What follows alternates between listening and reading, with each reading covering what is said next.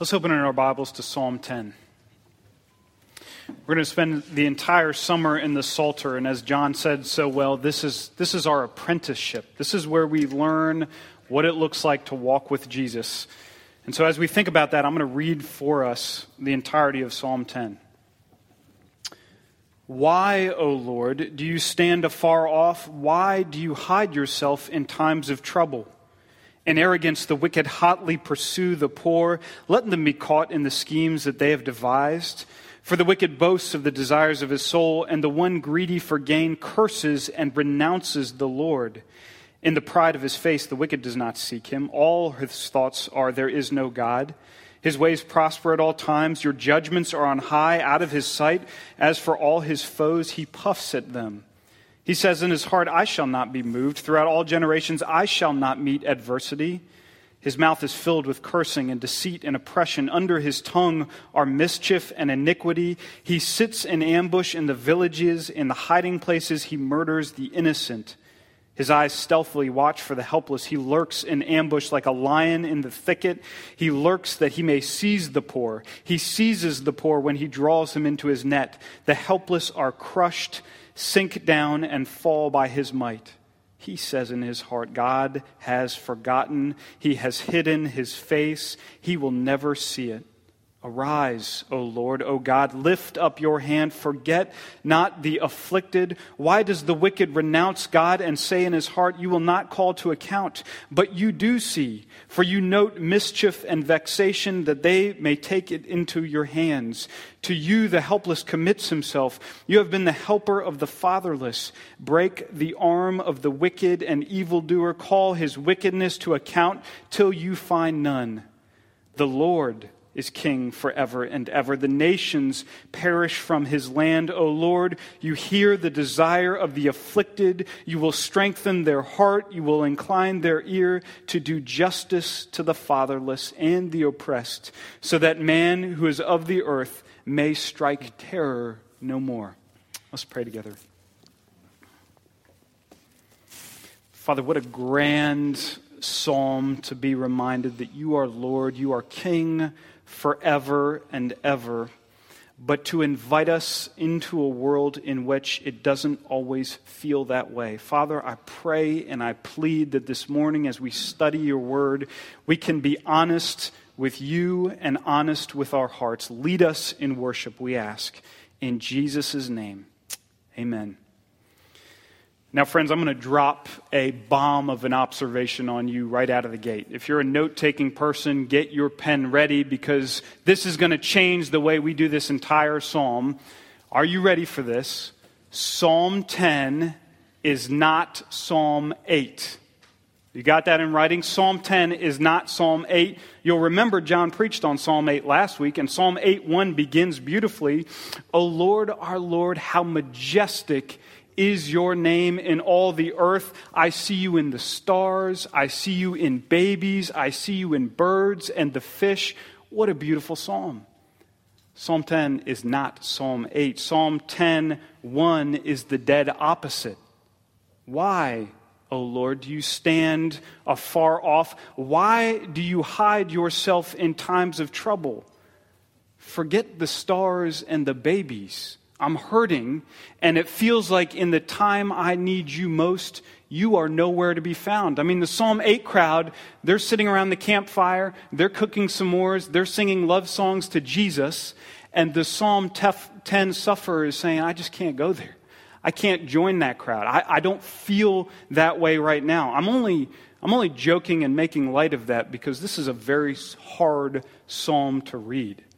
And I know even looking out over us this morning, there are some who have come here this morning who feel exactly as the psalmist speaks in 10:1. We feel that way, and if it's not us, it's the person sitting next to us who feels that way. It's really hard to spend any amount of time on this psalm because God stands to look very bad here. We spend so much of our time saying that God is ever present. He's always here. He's our help in times of trouble. And in this psalm, someone in our midst, the psalmist, is standing up and he's crying foul. That's not how I feel. That's not how my situation is. It's not as if God is here to help me right now. And when that happens, there's a very pastoral temptation, I think, in every single one of us to hustle in this psalm, to get past the dark parts of this psalm and get to the brighter parts of the psalm, because God there looks like a good and respectable God that we can build our lives on. But if you're the person that's keeping score, if you're seriously studying this psalm, there are 11 verses of complaint to only 3 verses of trust at the very end. And so to skim on the dark parts to get to the bright parts in this psalm is just bad exegesis.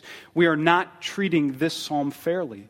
And into the darkness we need to go if we're going to study this psalm.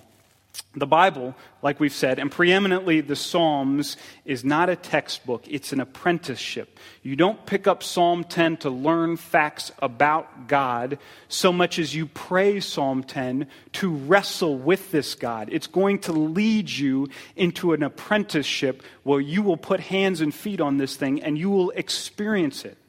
Friends, it is a spiritual discipline to give space to suffering and complaint. And the only way you grow in a spiritual discipline is by practice. It's by apprenticeship. It's by doing this.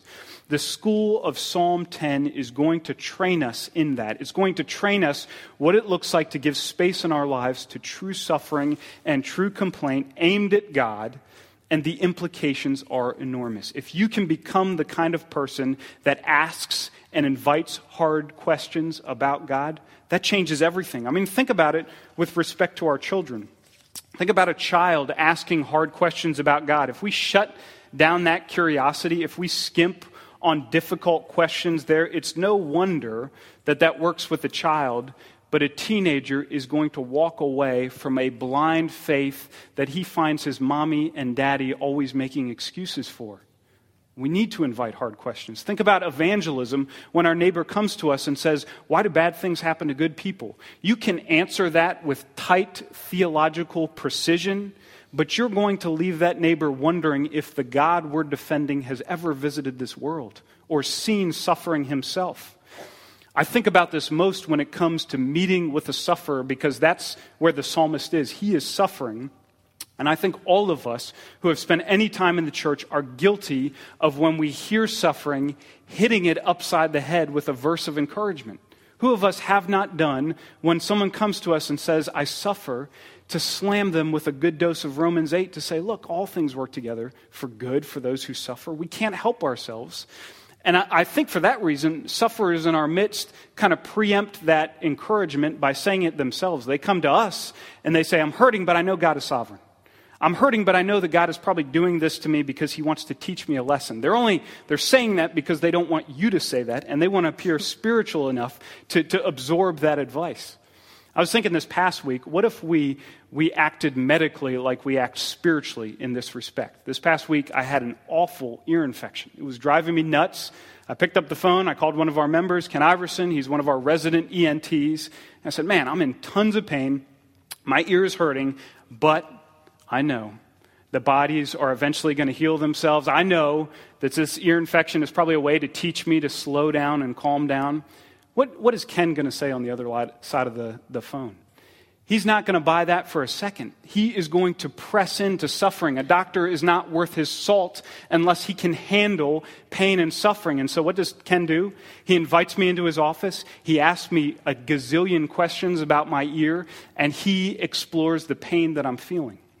Actually, towards the end of it, he was saying, you talk so much about the pain on the phone when you got here. I thought this was going to be way worse, but this is just a tiny ear infection, which is ENT speak for stop being such a baby about it. When we say in one breath, "I suffer, but God is sovereign.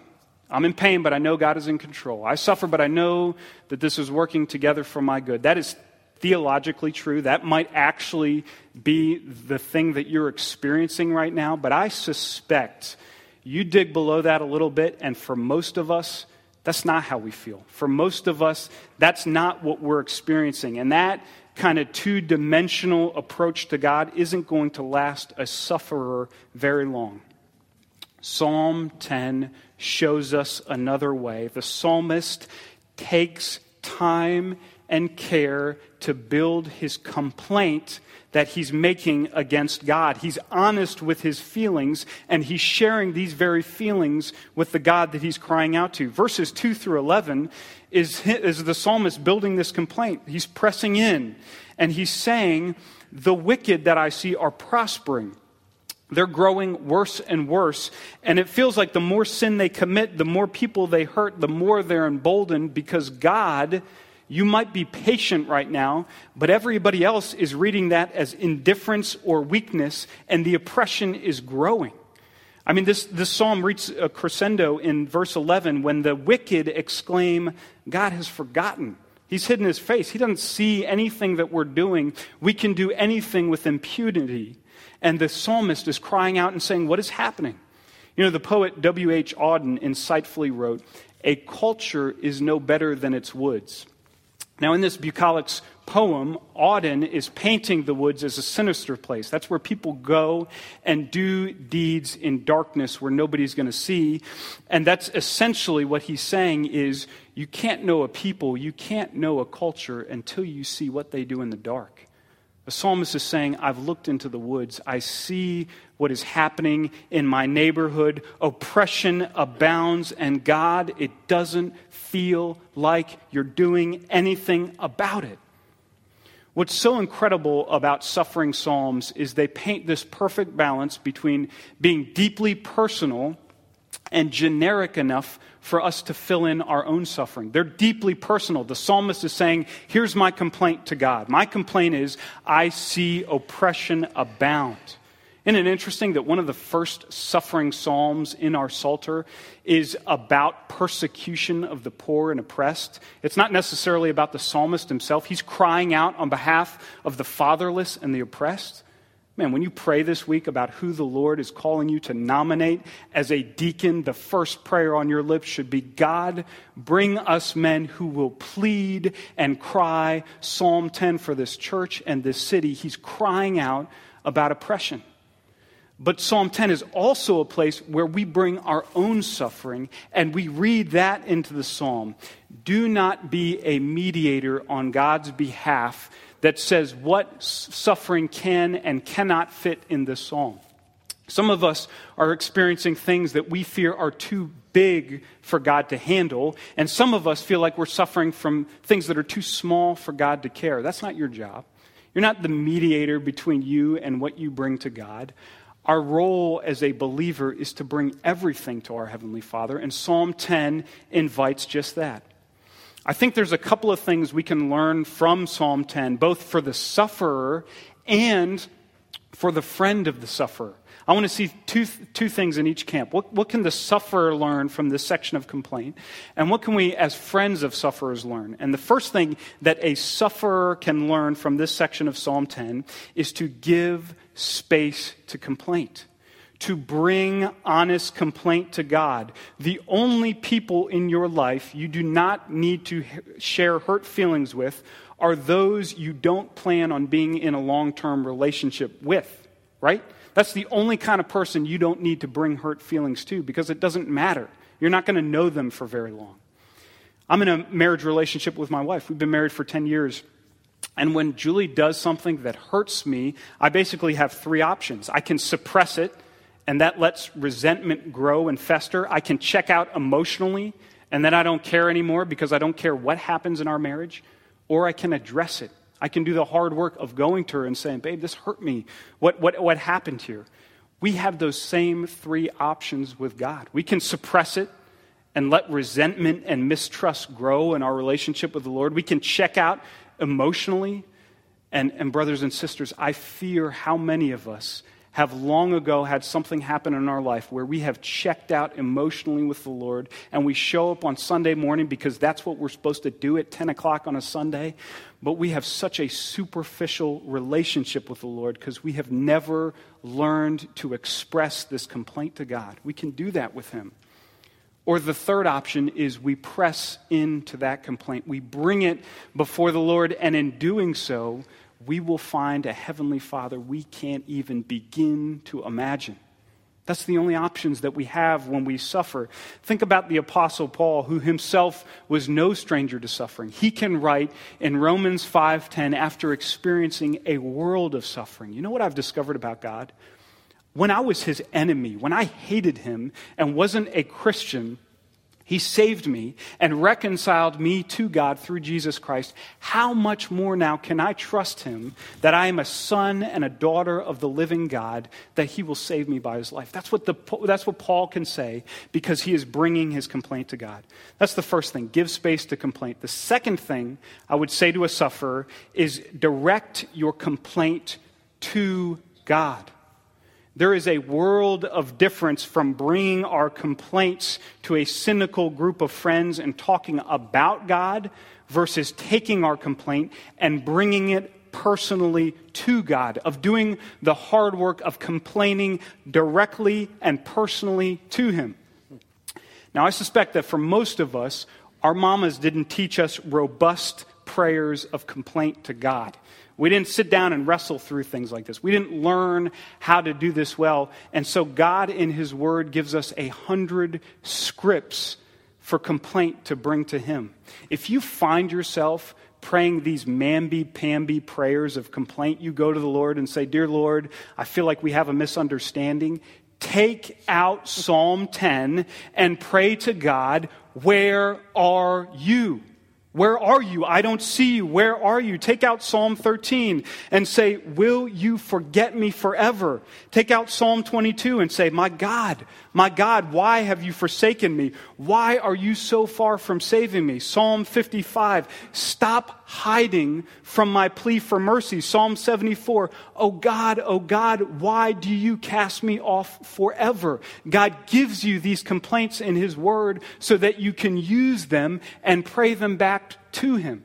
These words are going to last forever. God gives you this license. We could go on and on in the Psalms, but we could also join believers in Scripture who have also suffered. We can sit with saints like Job and Jacob, or Israel in Egypt, or Moses in the desert, or Jeremiah as he watches Jerusalem destroyed around him, or Esther and Mordecai as they stare genocide in the face, or Nehemiah as he's building the walls and being threatened, or preeminently Jesus as he sits in the garden. If there was anybody who knew the sovereignty of God and could pray back complaint to God, is it not his son Jesus in the garden? We have license as believers. We not only have permission, we have words to pray complaint back to God and direct it to him. Above all, when we take our complaint to God, we realize against all the lies of the evil one that this is where the spiritual action is. This is the dynamic part of our Christian life that is happening right now. It's not when we get back to Psalm 8 status. It's not when we've booked a solid week of quiet times. It's not when we've cleaned up or sobered up or calmed down. This, our complaint to God, is where the spiritual action happens. This is us engaging with our Heavenly Father. Now is the time that it happens. That's what I would say to a sufferer from Psalm 10. But I think the friend of the sufferer can also learn these exact same two things from this psalm. I think the friend of the sufferer needs to learn to give space to complaint. Do not shortchange this critical process when you see somebody suffering. When we hit somebody with a dose of Romans 8, the second they start talking about suffering, we've taught them something we would be horrified to know that we've taught them. If they start talking about pain and doubting God's presence, and we cut that off with a Bible verse or an encouragement, you know what we've taught them? We've taught them that the church is not a safe place to suffer. We've taught them that Jesus' arms aren't big enough to carry what they carry. Woe to the friend who does that. Woe to the friend who shortchanges complaint to the Lord and teaches this person completely something different about the Lord. When a friend comes to us and says very diplomatically, "I suffer, but I know God is sovereign," that's when we brew a pot of coffee, we pull up a chair, and we say, "Tell me about that. Tell me about your suffering. What does that feel like right now? What is that like for you? What are you experiencing right now? What does that mean for your prayers? How do you view God right now?" We press into suffering. We ask questions about suffering. We give space to complaint. And when we do that, we teach somebody something that is invaluable to their Christian life. We say to them, God is not just meeting you on Sunday morning in your smiles and in your offering and in your singing. God sits with you in the dark. He's here right now as we're meeting and talking about deep and dark things. That's something of infinite worth that you have given a fellow believer. And the second piece of advice is to help direct that complaint to God. In the same way that if we're suffering, we want to do that. If we're a friend of a sufferer, we want to help point that complaint that they're making to God. Don't let a suffering friend get away with complaining about God. As much as possible, direct those complaints to God. There are 13 second-person personal pronouns in Psalm 10. You, your, the psalmist is putting all of this towards the Lord. And in any small way you can as a friend, help direct their complaint to God. There are some times when a sufferer does not feel like they can pray a word to God. They can't say a thing to God. They can't even pick up Psalm 10 and read it. They are so dark in despair. And that's a place as a friend to pick out Psalm 10 yourself and to begin reading that with a sufferer. Because you are discipling, you are apprenticing, you are helping show a sufferer that they can bring those very complaints to God and that He is ready to hear them. Friends, I want to close with just the final third of this psalm because we move from this enormous 2/3 of complaint to two pieces, to plea and to trust. I've learned something about the Psalms that has helped my prayer life tremendously, and that is you do not have to pray the entire psalm in one breath. Because as you'll see, the psalmist moves from complaint, which is 11 verses, to plea, this is a request that he's going to make in 12 to 15, finally to trust, that's the last 3 verses in 16 through 18. And when you pick up this psalm in your devotions, it takes a minute to read this entire thing. But I guarantee you the process of suffering is so much deeper and longer for that, and it looks different for every single person. When you are in the valley of the shadow of death, that is going to look different for you. And for some of us, we can pray this entire psalm in an extended time of prayer. For some of us, we're going to camp out in the complaint section for days or weeks. For some of us, we're going to pray through this entire psalm every single day or every single hour. We're going to feel the trust that we have in the Lord, and the very next hour, we're going to despair of that. But the point is, do not feel like you have to read this entire thing in one breath. It's there to process through this suffering. But in verses 12 through 15, the psalmist makes his plea. He says to a God who never sleeps, he says to a God who is never absent, "Arise, O Lord. O God, lift up your hand." This is not yet trust that God is going to do this. This is a plea that God will do this. This is a beg that God will do it. And I suspect that if we're willing to address our complaint to the Lord, then He's going to be the place that we find we can express our plea and our trust to as well. If the only place in your life you can make a genuine complaint is at the bottom of a 40-ounce malt liquor bottle, that's actually the only place you can go to make your plea and your trust. But if you find that God can sustain your complaint, you are also going to find that He's the same person you can make your plea to. And so the psalmist, against all odds, makes this bold plea to the Lord. And in doing so, he is able to, in this psalm, transition to trust in verses 12 through 15. You know, I entitled this sermon, Finding a Hiding God, because Psalm 10 opens by saying, God, where are you? I can't find you anywhere. And Psalm 10 and the entire Psalter becomes like this twisted game of hide and seek. God is supposed to be always present, but I can't find Him.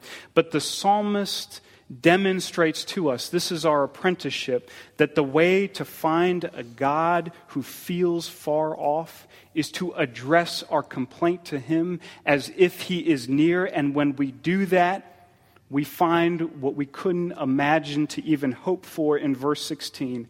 The Lord is King forever. You hear the desire of the afflicted. You will strengthen their heart. You will incline your ear. Let's pray together. Jesus, it takes a lot of courage to take you at your word, to say that you not only redeem us and reconcile us, but you are here to hear even our deepest and darkest complaints.